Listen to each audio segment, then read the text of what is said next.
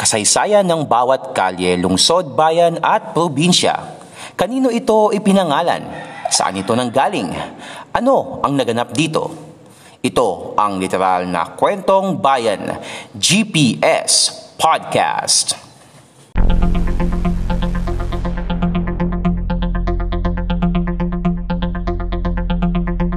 GPS Podcast.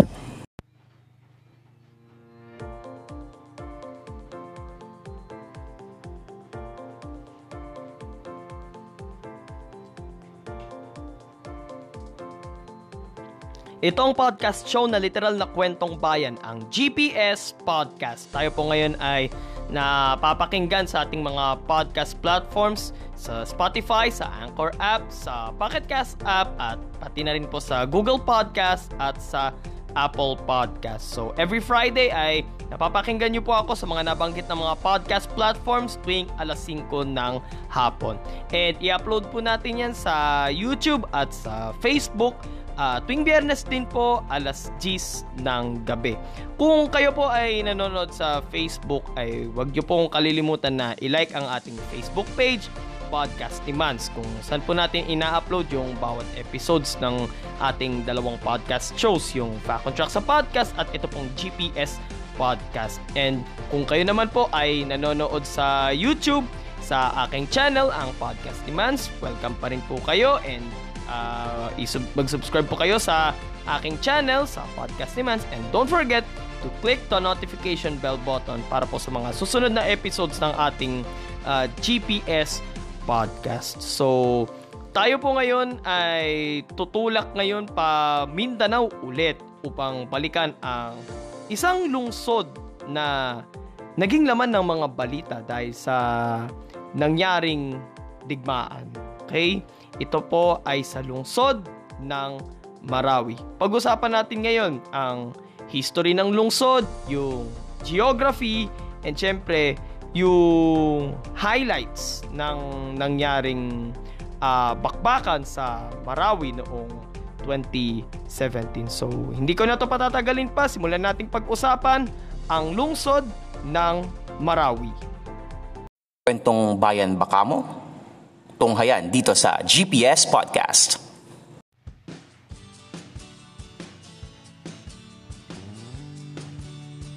Welcome to the Islamic city of Marawi, ang kabisera ng lalawigan ng Lanao del Sur sa Bangsamoro Autonomous Region in Muslim Mindanao. Itinatag ang lungsod na ito ng Kastilang Konkistador na si Francisco Atienza noong 1639 bilang bayan ng Dansalan. Nataon kasing napunta siya sa Iligan upang sakupin ang mga bayang nasa palibot ng Lake Lanao. Subalit, nabigo sila matapos makagawa ng pangdepensa sa bayan ang mga Maranao. Muling tinangkang sakupin ng mga Kastila ang bayan nang simulan nilang sakupin ang Sultanato ng Maguindanao noong mga huling bahagi ng 19th century. Subalit, nabigo na naman ulit sila hanggang sa tuluyang sakupin ng mga Amerikano ang Mindanao noong 1900. Mula taong 1907 hanggang 1940, ang Dansalan ay naging kabisera ng isang buong lalawigan ng Lanao. Naging chartered city ito noong 1940 sa utos ni dating Pangulong Manuel Quezon. Sa bisa ng Republic Act No. 1552 noong June 16, 1956, pinalitan ang pangalan ng lungsod ng Dansalan at ginawang lungsod ng Marawi.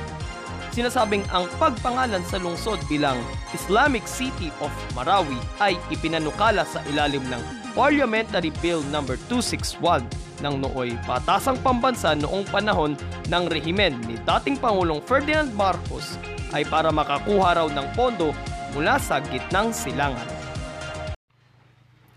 Matatagpuan ng lungsod ng Marawi malapit sa Lake Lanao.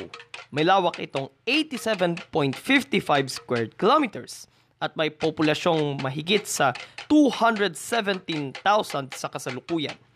Halos buong populasyon ng mga taga-Marawi ay mga Muslim, kaya naman mahigpit nilang pinatutupad ang Sharia law sa lungsod. Binubuo ng 76 na mga barangay ang lungsod ng Marawi. Maranao o Meranao ang tawag sa pangunahing dialekto ng mga taga-Marawi. May iba na nakakapagsalita ng Cebuano, Maguindanao, Iranon at Tagalog. Dahil sa taas ng lugar at taglay na malamig na klima, kaya tinawag ang Islamikong lungsod na ito na Summer Capital of the South. Palay at mais ang pangunahing produkto ng mga taga-Marawi. Ilan rin sa mga ikinabubuhay ng mga locals ay ang paggawa ng mga hollow blocks, pagpapanday at pagtutroso. Kilala rin ang lungsod na ito sa paghahabi ng mga malong. Ilan rin sa mga kilalang destinasyon sa lungsod ay ang Aga Khan Museum of Islamic Arts, Agus River, Bagang Beach, Dayawan Weaving Village, ang main campus ng Mindanao State University at Royal Torogan Houses. Subalit nagbago ang takbo ng buhay ng mga taga-Marawi noong May 23, 2017. Ito ay nang atakihin ang lungsod ng local Islamic terrorist group na Maute, katuwang ang international terrorist group na Islamic State of Iraq and Syria o ISIS. Tumagal ng 5 buwan ang labanan, dahilan para ideklara ni Pangulong Rodrigo Duterte mula pa siya nun sa Russia after niyang makipagpulong nun kay President Vladimir Putin ng Russia. Dahilan para ideklara ni Pangulong Rodrigo Duterte ang martial law sa buong Mindanao na tumagal ng mahigit 2 taon. Halos 1,000 terorista ang napatay sa labanang ito. Kabilang dito na ang mga utak sa pag-atake na sina Isnilon Hapilon at magkapatid na Abdullah at Omar Maute.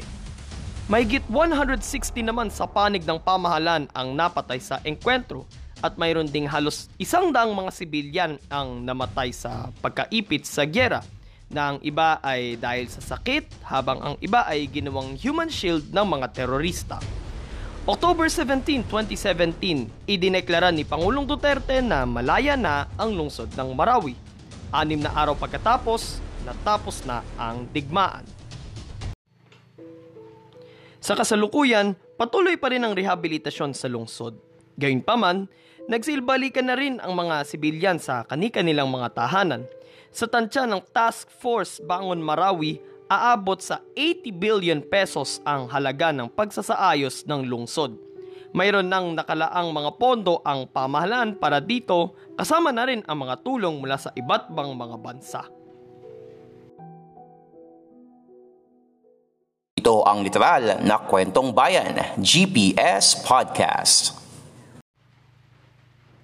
Shoutout sa mga taga-Marawi, tiwala lang kayo, babangon din tayo, laban.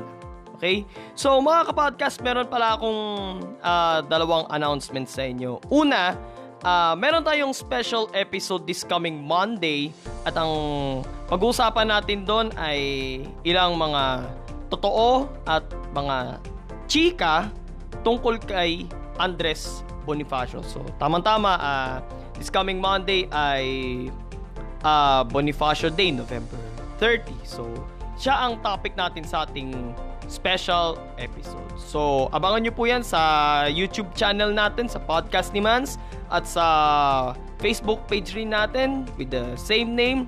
Sa Lunes po yan, alas 10:30 ng gabi. Okay? Pangalawa po mga kapodcast, starting next Thursday, December 3. Tama ba, Enzo? December 3? Oo. Okay. Starting December 3, next Thursday, 3 and 4, Thursday and Friday, ay ang mga videos ng Fact on Track sa podcast at GPS Podcast. Aminado ako dito na lagi tayong nalilate ng upload eh.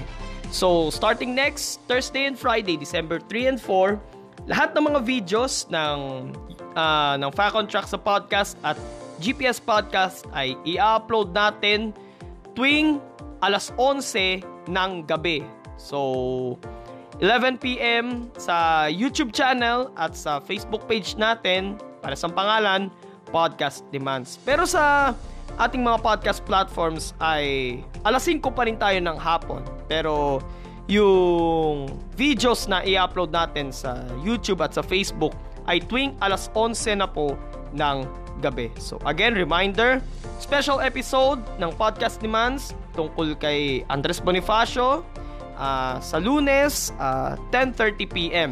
And yung mga videos ng Fact on Track sa podcast at GPS Podcast ay mapapanood na, i-upload natin yan tuwing alas 11 na ng gabi sa YouTube at sa Facebook. So, dito po nagtatapos ang episode natin ngayon. So, kung nagustuhan niyo po yung episode natin at nanonood kayo sa YouTube, like, comment, share, and subscribe, and also click the notification bell button para po sa mga susunod na episodes ng ating GPS Podcast. At kung kayo naman po ay nanonood sa Facebook, sa ating page na Podcast ni Mans, don't forget to like our page.